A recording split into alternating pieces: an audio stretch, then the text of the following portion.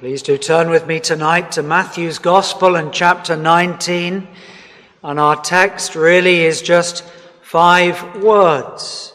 What do I still lack? This is a young man, a young person, approaching the Lord Jesus Christ for a private conversation. When you think about the Bible, there are so many instances and recordings of individuals that met with Christ. Here's my first question tonight. Have you ever met with the Lord Jesus Christ? Have you ever had a personal encounter? Have you ever felt that he was speaking to you directly? I don't mean in a loud voice. I mean something so real and tangible, where your need was touched and where you felt that there was a conversation that was so real with your own soul.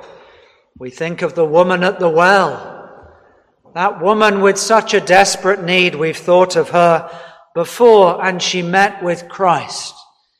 And here we have a young man who comes and meets with the Lord Jesus Christ. Verse 16, chapter 19, behold, look, one came and said unto him. He approached Christ. Have you been to Christ? Have you prayed to him? Have you asked him to reveal himself to you personally? There is very much to commend about this young man, as we shall consider. Sometimes, and I've done this, we've sat in a service like this and the preacher gets up to preach and we think, oh, this would be good for the person sat next to me or that person sat in front of me. But don't think of them tonight. We want the Lord to speak to us individually, to my soul, to your soul. Just for these few moments, this is what this record is about. It's a conversation. It's a dialogue. It's got 4 clear phases that we shall look at and we shall consider. Well, the Gospels, several of them record this incident. It's here in Matthew 19, but it's also in Mark and it's in Luke. And when we put the pieces together, we call it the rich young ruler. But think of him as a young man. The word ruler means he worked in the synagogue, and evidently he was very rich because he had so many possessions. Had he earned them? I don't know. Had he inherited them? Maybe. But he was very, very rich. But he was a young man. We've got young people here tonight. Will the Lord speak to you as a young person this evening? A young man meets the Lord Jesus Christ. Well, let's look at the things which are really very good about this young man. First of all, he knows who to go to. You go to an imam, you go to a priest, what good can they do?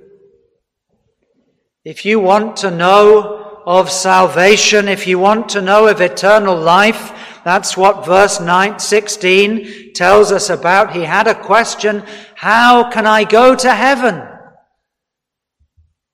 In a sense, don't come to me. I can point you. But you need to go to Christ. And this man, he does just that. He recognizes that Christ is the person he needs to go and have a dialogue, a conversation with. Secondly, he knows there's something missing. And you know, so often people don't get that far. They're the comfortable middle class, as we call them. They have what they need. I'm okay, thanks. As we often get to hear when you give somebody a tract or you try to talk to them. But this young man, Even though he seems to have so much, he knows there's something missing. So that's my title tonight. Something still missing. What's still missing in your life? Do you seem to have everything, and yet you haven't got the thing that really matters? This young man, he acknowledges it. He says, what good thing shall I do? We'll come back to that I may have. He hasn't got eternal life. He can't grasp it. He can't cling on to it. He can't say, I know my salvation is in Christ Jesus. And so he comes to Christ. There's something missing. We speak about a missing gap. We think of that in terms of evolution. How did we get here? And evolution can't explain the enormous gap from the Big Bang to intelligent life, the missing gap. Nothing can fill it, of course, because the world didn't evolve. There was intelligence in the beginning. And that's why we're here today. We speak about the missing gap on the tube. You stand on the platform, and if you're not careful, there's something between you and the tube. Is there a missing gap for you? Between you and eternity? If you're not careful, one day you'll step off and there'll be nothing there. No salvation, no Saviour, nobody who's taken your sins away. So this young man, he recognizes to go to Christ. He recognizes that he doesn't have eternal life and that there is a missing gap. There's something else. He knows that death is not the end. Do you know many people have a fatalistic view of life? They view life as something that, well, when it's over, it's over. They imagine that there's nothing beyond, and yet we know that's not true. Why did the Egyptians build the pyramids? Because they knew there was an afterlife and they wanted to hoard and take with them. Why do the Hindus have this view about the afterlife and those that believe in reincarnation? Because we know that death is not the end. That's why many people are fearful of death. What lies beyond the grave? This young man, he seems to have some understanding. There is an eternity. Death is not the end. My soul is immortal. It will live forever. The only question is, will it be with God? Which is far better. Or will it be away from God in hell? Which is indescribable. All the blessings and the comforts and the helps and the very presence of God removed. It's called torment, gnashing of teeth. Everything where God is not. God removed every comfort. This young man, he doesn't know where he will spend eternity. Do you know? Can you honestly, in your heart tonight, don't look at the person next to you or think of them, can you say, I know where I will be in eternity? I will be with my Saviour, my Redeemer.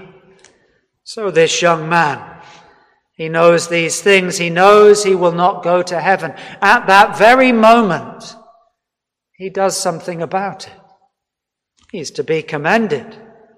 There's lots wrong with his thinking and his approach, but in those things that we've considered, he's to be commended. So far, so good, but there's a great problem. What we might call a faulty theology. Theology, the study of God, of God's ways, the study of all things to do with life and eternity as described. and revealed by God through particularly his Son, Jesus Christ. And this is where he goes wrong. What good thing shall I do? Do you know that's the majority view? If you look at all the religions of the world, every single one except the religion of the Bible is about what I can do. What I can do to inherit eternal life. What I can do to please my God or my gods. This is where he goes wrong. Let's just imagine this. Imagine you're a husband, just for 1 minute. And I trust this never happens. And you're unfaithful to your wife. You commit adultery in a physical way. It's mentioned here in the passage later on. Thou shalt not commit adultery. And you go to your wife and you decide, well, it wouldn't be good, it wouldn't look good if I lost my wife. If she leaves me, divorces me, goes away, it would not look good on me. And so you say to her, just tell me what I must do to get my life back. Tell me. Give me a list, 20 star jumps. Shave all my hair off my head, if I have any. Give money to charity. What good would that do? You've been unfaithful. You've lied. You've stolen. You've been disloyal. You've murdered her life because you've taken something away from her that was precious. What good would charity work do? What good would star jumps and shaving hair? There's nothing you can do because you've sinned. You've broken her love. You've been unfaithful. What can put that right? You see, the theology of this man is just like a person who's done that to his dear wife. This man, he's misunderstood. He doesn't know that God is holy. You can't just cancel out sin by working in a charity shop. You can't get rid of what you've done and what you've been by some physical exercise or endeavor. Sin is serious. Sin must be punished. A just, holy God must deal with it. The problem could reoccur. Very often with adultery it does, again and again and again. The liar lies. The person that steals again. Sin gets worse. Sin is real. God's holiness is real. The only way it can be dealt with is some transformation. There needs to be a change, and I can't bring that through my own life. And this man who goes to Christ, his theology, what can I do? That's where he'd got it all wrong. He can't have eternal life based upon what he could do? Would the wife believe the husband if he did a few acts? No, she needs to see he's changed. He's a different person. He needs to seek forgiveness. He needs his guilt to be removed. He needs the stain to be removed. He needs to be reconciled with his wife. He can't do that on his own. There's two people involved. She has to be willing. She has to forgive. She has to know that he won't go back to his old ways and that he desires a fresh start. Well, let's think of Christ's challenges to this man. As I say, there's 4 sections really, and I just pause before we look at them. I want you to notice the tenderness in which Christ deals with this man. If you or I were dealing with somebody that came up to you and said these things, would you have approached it this way? It's absolute divine genius. He breaks down the man's problems into sections, and he doesn't hit it head on with a sledgehammer. No, he gently, kindly, courteously, respectfully, he accepts that the man has got a good desire, and he's earnest, and he's sincere, and he's come to the right place, and he desires eternal life. That's good. But he needs to help the man. So he asks a question, and you could misunderstand this. Here's the first section. He says, "Good master, what shall I do?" And Christ says to him, "Why do you call me good?" Now, don't misunderstand. Christ was not saying he wasn't good, but his thinking and his argument goes a bit like this. If Christ is good, if I am perfect, which he is, there's so much evidence for that, then if Christ is good, Christ must be God, which he is. And because there's no other good except for God, then do you know you're dealing with God? You've come face to face with the Son of God, the second person of the Trinity. You call me good, you're dealing with God. You're dealing with divine things. That's what he was saying to the man in a kind, gracious way. Why do you call me good? There's logic there. Psalm 14, verse 3, there's no one good. So he says to the man, in effect, I'm God. You're approaching the one who's got the keys to the kingdom of heaven. Be careful. Listen up. The first challenge to this man: you're dealing with your maker, your creator. You're dealing with your judge. Did the man realize it? I don't know. Well, let's look at the second challenge. He says to the man, having revealed who he's dealing with, he said, well, if your theology is based upon good works, then you better keep all the commandments.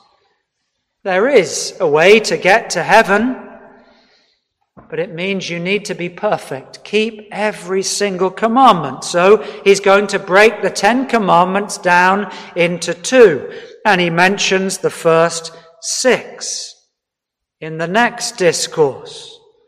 Why callest thou me good? There's none good but one, and that is God. But if thou wilt enter into eternal life, keep the commandments. Which ones? I'm a Jew. I work in the synagogue. I'm a ruler. How can I keep all 620 of them when you add up all the Levitical laws? Which? And so Christ says, well, let's just start with 6. And let's test your theology. Let's test whether you can get to heaven just keeping those 6. So he says to the man, young man, what about these 6? And he tells him the 6 commandments. It's the second tablet of the law. The 10 commandments: 4 about God, 6 about our relationship with one another.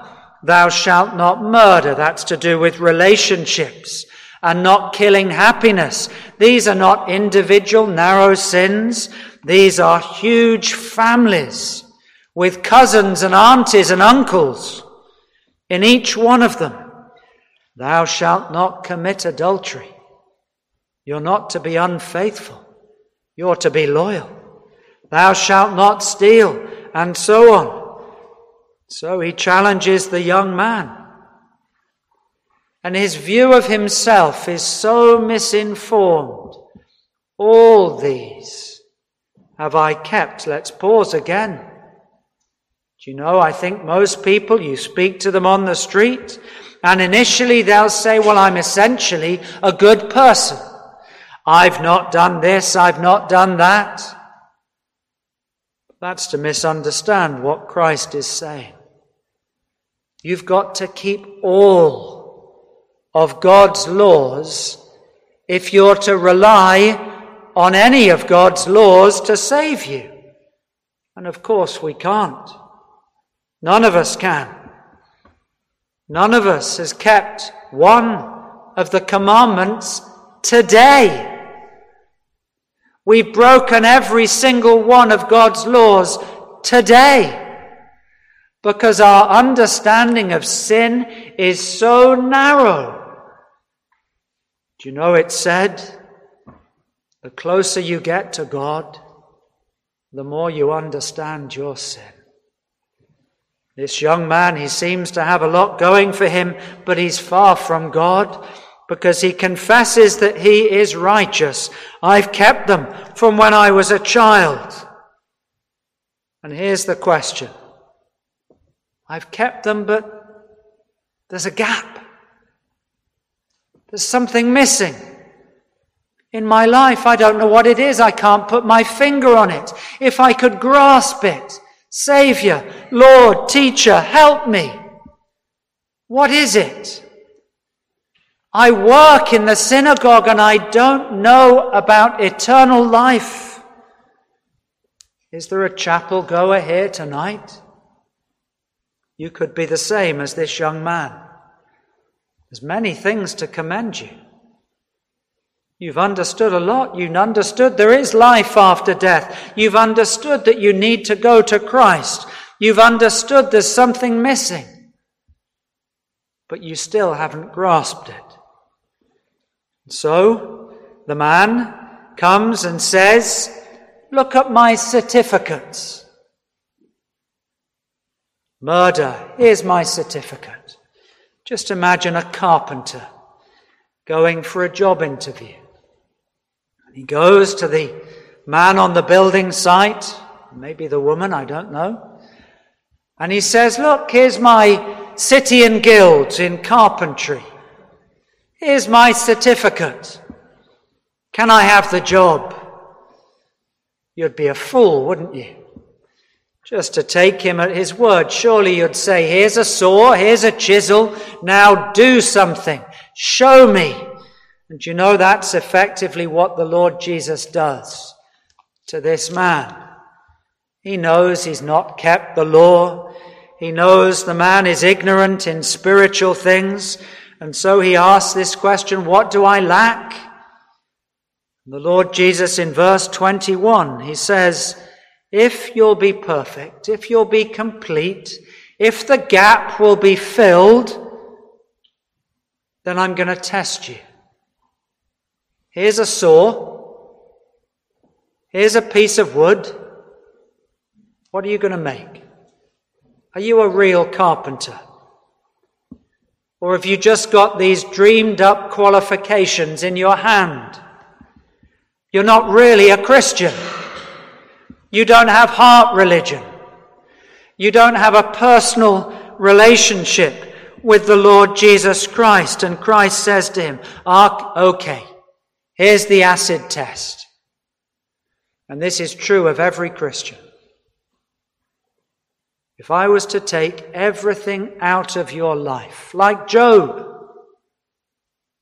your wife, your home, your car, empty your bank account, your job, all of it taken away, would you still have peace? Would you still have joy? Would you still have the most precious thing in life, the pearl of great price? We heard a testimony earlier this week. And this young person said, I hope the person doesn't mind me mentioning this. That they remember a time, having grown up in a Christian home, a loving Christian home, they remember seeing a friend. The person had all the head knowledge and could no doubt say the 10 Commandments and read the Bible and everything else. But this friend that they got to know, they spoke of knowing Christ, walking with Christ, a relationship with Christ. This was felt, it was real, it was known. This young man, he didn't have any of those things. So the Lord wants to see. Let me take all your riches away. He knew that this would go right to the core of the problem. Here's the test. He won't do this to all of us, no doubt. But if the Lord was to take everything you hold dear, physically, materially, would you still have joy and peace? What happens to the young man? He goes away sorrowful. This is a sad tale. I believe Christ sees the young man, and after he's challenged him in these several ways, Christ was sorrowful as well. A young man goes sorrowfully. Christ goes away sorrowfully. What are we to make of this? Christ has said, "Come and follow me." This was the test of his repentance. You see, if you're to love Christ, you can't have him as third on your list or second on your list. He must be above rubies. He must be beyond measure. He's got to be of the highest value. He's got to be your closest friend. He's got to be the only one in your life. Is that true? Deep down in your heart, if the tsunami of life washed everything away apart from your soul, would your soul have Christ, which is much better? Would you have eternal life, which can never be taken away? He went away sorrowful, the call to repentance. He was probably a good man, outwardly. No reason to doubt that he hadn't kept outwardly the commandments, but it was his thought life. It was his heart life, the bits you don't see beyond the suit. Christ knew what this man's heart was like. He was covetous. He loved stuff. He loved things more than Christ. You see how grievous that is to the God who made you and the God who made everything, for you to love the creature more than the Creator. That's idolatry. That's what this man's sin was, idolatry. Putting things before God. What's missing in your life? Is there somebody tonight and there's a gap that no one else can fill? This is the words of Christ. Go, sell, leave. Ambitions, dreams, the things you hold on to. Oh, it's a bad example, but you look at the people that have Harley Davidsons. You know those bikes all over the world? There's a Harley Davidson fan club. They go to the rallies and they dream about the shining metal. Look at this, and 5 carburetors and 6 that, I don't know. But is that your life? You've got more love for something you can put in your hands than that's in your heart. This poor young man, he goes away sorrowful. Where does he go? He goes into the world, where he's come from, where the gap couldn't be filled. Why does he go? Because he loved his stuff more than Christ. Christ tells his disciples how hard it will be for somebody who's got to get to heaven, because they've got to let go. Let go of everything. Oh, the Lord doesn't want us to get rid of home and everything else, but you need to be willing to. Would you say no? Would you leave all? That's what the disciples did. They left their business, they left their means of an income, and they followed the Lord Jesus. Here's the call of the gospel, verse 21, and we close with this. He says to him, "Go, sell, come, follow." Is the gospel more complicated than that? Go, sell, come, and follow me. Have you done that? Is your religion chapel going? Is your religion on the outside decent, respectful? You know lots of things, but deep down you know there's a missing gap. You haven't left all and followed Christ. Do you know the one that you need to follow is worth much, much more than anything in this life? And the Lord Jesus calls you, "Come, follow me. My burden is light and easy. My yoke is gentle." He says, "Come." With all his heart, he pleads with you. The young man, look at him, that interaction. It's such a good conversation. It's about spiritual things, eternal things. But the man went back to the world. Don't do that. Go and follow Christ. Go and leave all and follow him. Let's pray together. Our loving, gracious Heavenly Father, again we feel the tenderness, the kindness, the mercy that Christ does not deal with us according to our sin. He doesn't push us away. He doesn't come with a vindictive, judgmental approach. He is winsome. He is gentle. He shows us and exposes our greatest need and then calls us to come and follow him. Oh, may there be someone tonight who feels that gap and need that only Christ can fill. And there will be rejoicing in heaven over one sinner who repents. We pray this in Jesus' name. Amen.